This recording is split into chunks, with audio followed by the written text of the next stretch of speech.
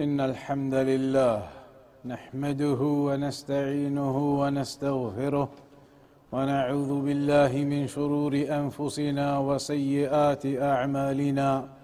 من يهده الله فلا مضل له ومن يضلل فلا هادي له، وأشهد أن لا إله إلا الله وحده لا شريك له، وأشهد أن محمدا عبده ورسوله. يا أيها الذين آمنوا اتقوا الله حق تقاته ولا تموتن إلا وأنتم مسلمون. يا أيها الناس اتقوا ربكم الذي خلقكم من نفس واحدة وخلق منها زوجها وبث منهما رجالا كثيرا ونساء، واتقوا الله الذي تساءلون به والأرحام إن الله كان عليكم رقيبا. يا أيها الذين آمنوا اتقوا الله وقولوا قولا سديدا يصلح لكم أعمالكم ويغفر لكم ذنوبكم، ومن يطع الله ورسوله فقد فاز فوزا عظيما. أما بعد، فإن أصدق الحديث كتاب الله، وخير الهدي هدي محمد صلى الله عليه وسلم، وشر الأمور محدثاتها، وكل محدثة بدعة، وكل بدعة ضلالة، وكل ضلالة في النار. فيا عباد الله، قد ورد اسم الله الرزاق في مواضع من القرآن الكريم. قال الله تعالى: إن الله هو الرزاق ذو القوة المتين. وقال تعالى: والله خير الرازقين. وقال تعالى: وإن الله لهو خير الرازقين. وقال تعالى: وارزقنا وأنت خير الرازقين. وورد اسم الرازق في السنة. اسم الرازق ورد في السنة النبوية، ففي السنن ومسند الإمام أحمد عن أنس بن مالك رضي الله عنه قال: غلا السعر على عهد رسول الله صلى الله عليه وسلم، فقالوا: يا رسول الله لو سعرته. فقال: إن الله هو الخالق القابض الباسط الرازق المسعر، وإني لأرجو أن ألقى الله ولا يطلبني أحد بمظلمة ظلمتها إياه في دم ولا مال.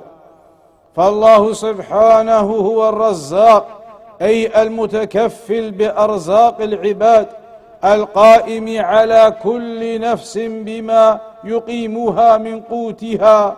قال تعالى: وما من دابة في الأرض إلا على الله رزقها.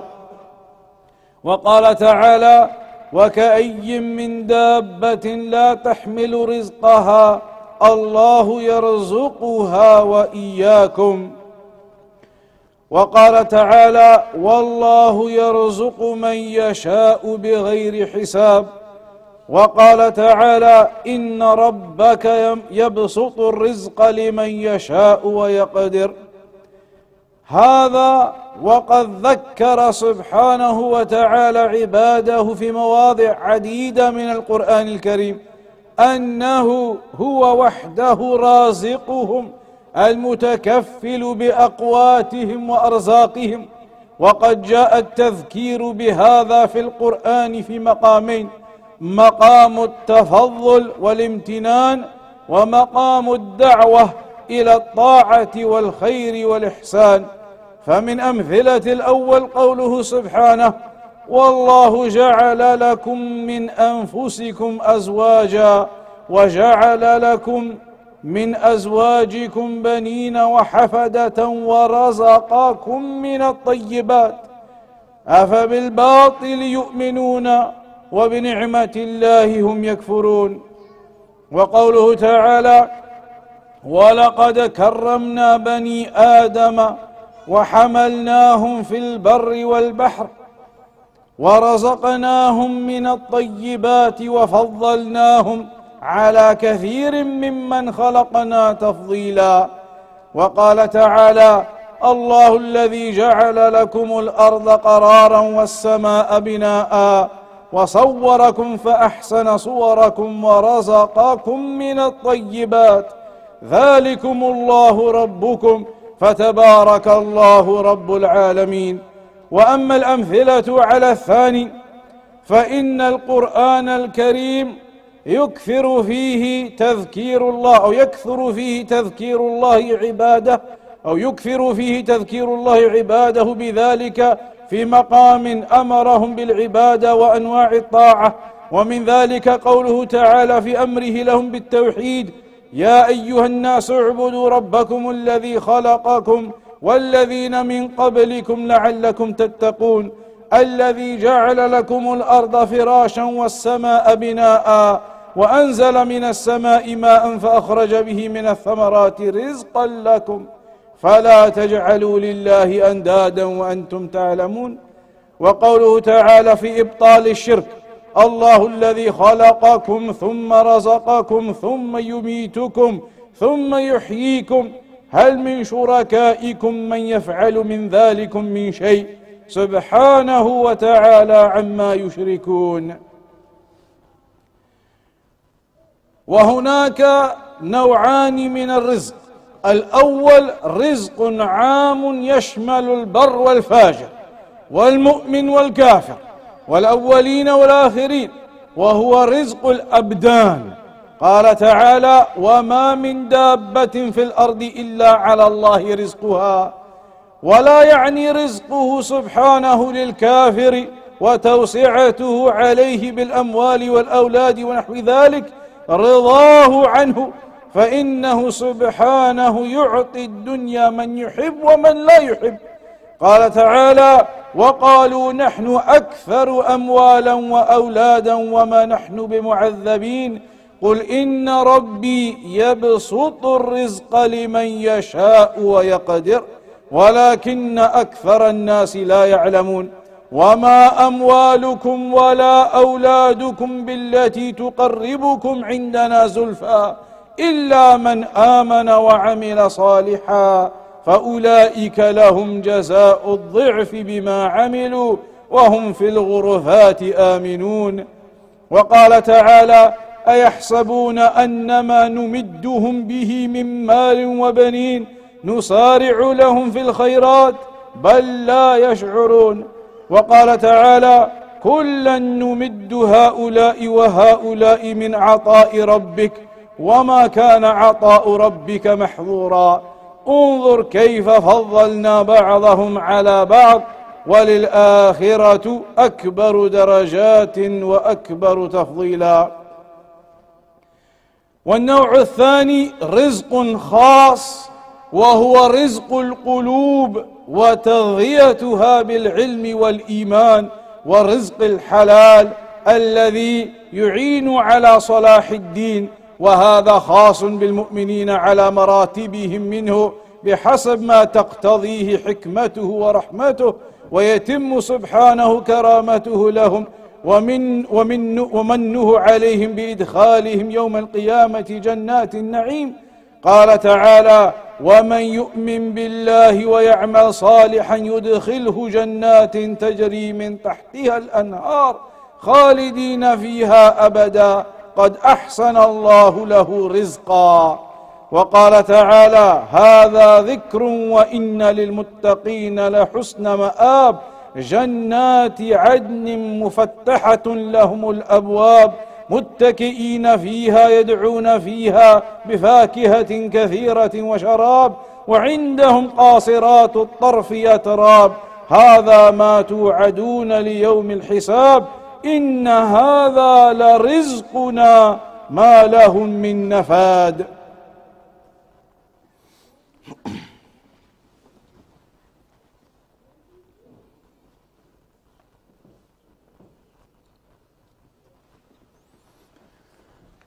الحمد لله رب العالمين، والصلاة والسلام على أشرف الأنبياء والمرسلين نبينا محمد وعلى آله وصحبه أجمعين. فيا عباد الله، الله سبحانه وتعالى has mentioned to us in multiple times, multiple occasions in the Quran regarding the rizq that He provides us. And from the names of Allah subhanahu wa ta'ala is Ar-Razzaq, and Ar-Raziq has also been mentioned in the Sunnah. So in the Quran there are many examples where Allah subhanahu wa ta'ala mentions this about Himself, that He is Ar-Razzaq, the one who provides, the one who sustains. So it is mentioned, Inna Allah huwa Ar-Razzaq, that indeed Allah, He is the provider, He is the sustainer, He is the one who provides and sustains His creation. And also in the Quran, Wallahu khayrul raziqeen, that Allah subhanahu wa ta'ala is the best of all of those who provide and sustain. He is the best of the providers and sustainers. And in the Quran, وَارْزُقْنَا وَأَنْتَ خَيْرُ الرَّازِقِينَ, and provide for us and sustain us. You are indeed the best of providers and sustainers. Allah subhanahu wa ta'ala provides for His creation. Allah subhanahu wa ta'ala sustains His creation. It is mentioned in a hadith that at the time of the Prophet sallallahu alaihi wasallam, the prices went up a lot. And in the hadith of Anas ibn Malik radiyallahu anhu, he said, غَلَى السِّعْرُ عَلَى عَهْدِ رَسُولِ اللَّهِ صَلَّى اللَّهُ عَلَيْهِ وَسَلَّمَ فَقَالُوا يَا رَسُولَ اللَّهِ لَوْ سَعَرْتَ. The prices, they went very high at the time of the Prophet sallallahu alaihi wasallam. So they said to the Prophet, O Messenger, if only you would fix the prices. فقال إن الله هو الخالق القابض الباسط الرازق المسحر. Then the Messenger told them, rather Allah is the creator, He is the one who withholds, He is the one who generously gives, He is the one who provides and sustains, and He is the one who affixes the prices. وإني لأرجو أن ألقى الله ولا يطلبني أحد بمظلمة ظلمتها إياه في دم ولا مال. And I hope, the Messenger said, to meet Allah subhanahu wa ta'ala, and there is nobody seeking any rights from me, from any oppression that I have done to them in either blood or wealth. And this rizq, it is what Allah provides to all of His creation. The animals and the insects and the creatures, all of them provided for by Allah subhanahu wa ta'ala. In the Quran Allah mentions, وَمَا مِن دَابَّةٍ فِي الْأَرْضِ إِلَّا عَلَى اللَّهِ رِزْقُهَا. There is not an animal upon the earth, no creature, except that upon Allah is its rizq. That Allah provides for all of the animals, the creatures, the insects, whether in the land or in the ocean. Allah subhanahu wa ta'ala provides for them all, provides for all of the creatures, provides for all of mankind. And Allah subhanahu wa ta'ala has given us examples explaining to us why we need to be upon the worship of Allah, and that He provides for us as a consequence, or rather that as a consequence of Him providing for us, then we need to be upon His worship. So Allah mentioned in the Quran, يَا أَيُّهَا النَّاسُ اعْبُدُوا رَبَّكُمُ الَّذِي خَلَقَكُمْ وَالَّذِينَ مِنْ قَبْلِكُمْ لَعَلَّكُمْ تَتَّقُونَ. O people, worship your Lord, the one who created you and created those who came before you. الَّذِي جَعَلَ لَكُمُ الْأَرْضَ فِرَاشًا وَالسَّمَاءَ بِنَاءً. The one who made the earth as a resting place for you, and the sky as a canopy above you. وَأَنزَلَ مِنَ السَّمَاءِ مَاءً فَأَخْرَجَ بِهِ مِنَ الثَّمَرَاتِ رِزْقًا لَكُمْ. And then He sent down the rain, and then brought out the fruits that grow as a rizq for you. Allah sent down the rain, and the fruits and the vegetables and all of that growth, it comes out of the ground as sustenance and provisions for us. So then Allah says, فَلَا تَجْعَلُوا لِلَّهِ أَنْدَادًا وَأَنْتُمْ تَعْلَمُونَ. So do not make partners alongside Allah subhanahu wa ta'ala, and indeed you know. And there are two types of rizq. One is the general rizq, and that general rizq, it goes to everyone in creation, including the kuffar. Even they get the general rizq of Allah. And that general rizq, it is the rizq for your bodies, the food and the water and those provisions. The kafir has them, the Muslim has them, the righteous one has them, the sinner has them. That is the general rizq that Allah gives to all of the creation. And that does not mean that Allah is pleased with the kuffar. Rather, that is something Allah gives to all of the creation generally. It does not indicate Allah is pleased with the kuffar if they are getting rizq from Allah. And Allah has told us that in the Quran. Allah mentioned in the Quran that what they are being given, it is not as a consequence of Allah being pleased with them. It is not as a consequence of them getting closer to Allah via those affairs. Rather, that is a general rizq that Allah gives to all of His creation. The second type of rizq is the specific rizq that Allah gives to the believers. The believers, whereby Allah gives guidance into the hearts of the believers, guides them to the religion, guides them to Tawheed, guides them to the righteous actions, and that is the specific rizq for the believers that leads them to paradise. And so Allah subhanahu wa ta'ala mentioned regarding that, وَمَنْ يُؤْمِن بِاللَّهِ وَيَعْمَلْ صَالِحًا يُدْخِلْهُ جَنَّاتٍ تَجْرِي مِنْ تَحْتِهَا الْأَنْهَارِ خَالِدِينَ فِيهَا أَبَدًا قَدْ أَحْسَنَ اللَّهُ لَهُ رِزْقًا. That those who believe and do the righteous actions, Allah will insert them or put them into paradise, where gardens are within, rivers flow under them, and they will remain therein forever. And how good is this rizq that Allah has given them. So that is the specific rizq that Allah gives to the believers. The purpose is to understand that one of the names of Allah is Ar-Razzaq. He is the one who provides, He is the one who sustains. Regardless of what the prices are, what the inflation they talk about is, regardless of all of these affairs they discuss, we as believers have our trust in Allah, our dependence in Allah, reliance in Allah, and know that Allah is Ar-Razzaq. Know that Allah is the one who provides and sustains. And in fact, when a person is not even born yet, you are in the womb of your mother, the angel is sent down, as it mentions in the hadith, and the angel writes down the rizq of every person of what you shall be given, what shall be decreed for you during your lifetime. So do not be concerned as the kuffar are concerned. The believer has his trust in Allah and takes the necessary means, takes the asbab to earn the halal rizq for himself, makes dua to Allah subhanahu wa ta'ala to make that easy for him to gain the halal rizq. And the believer who puts his trust in Allah in this way, then he will not be overcome by fears and concerns and worries.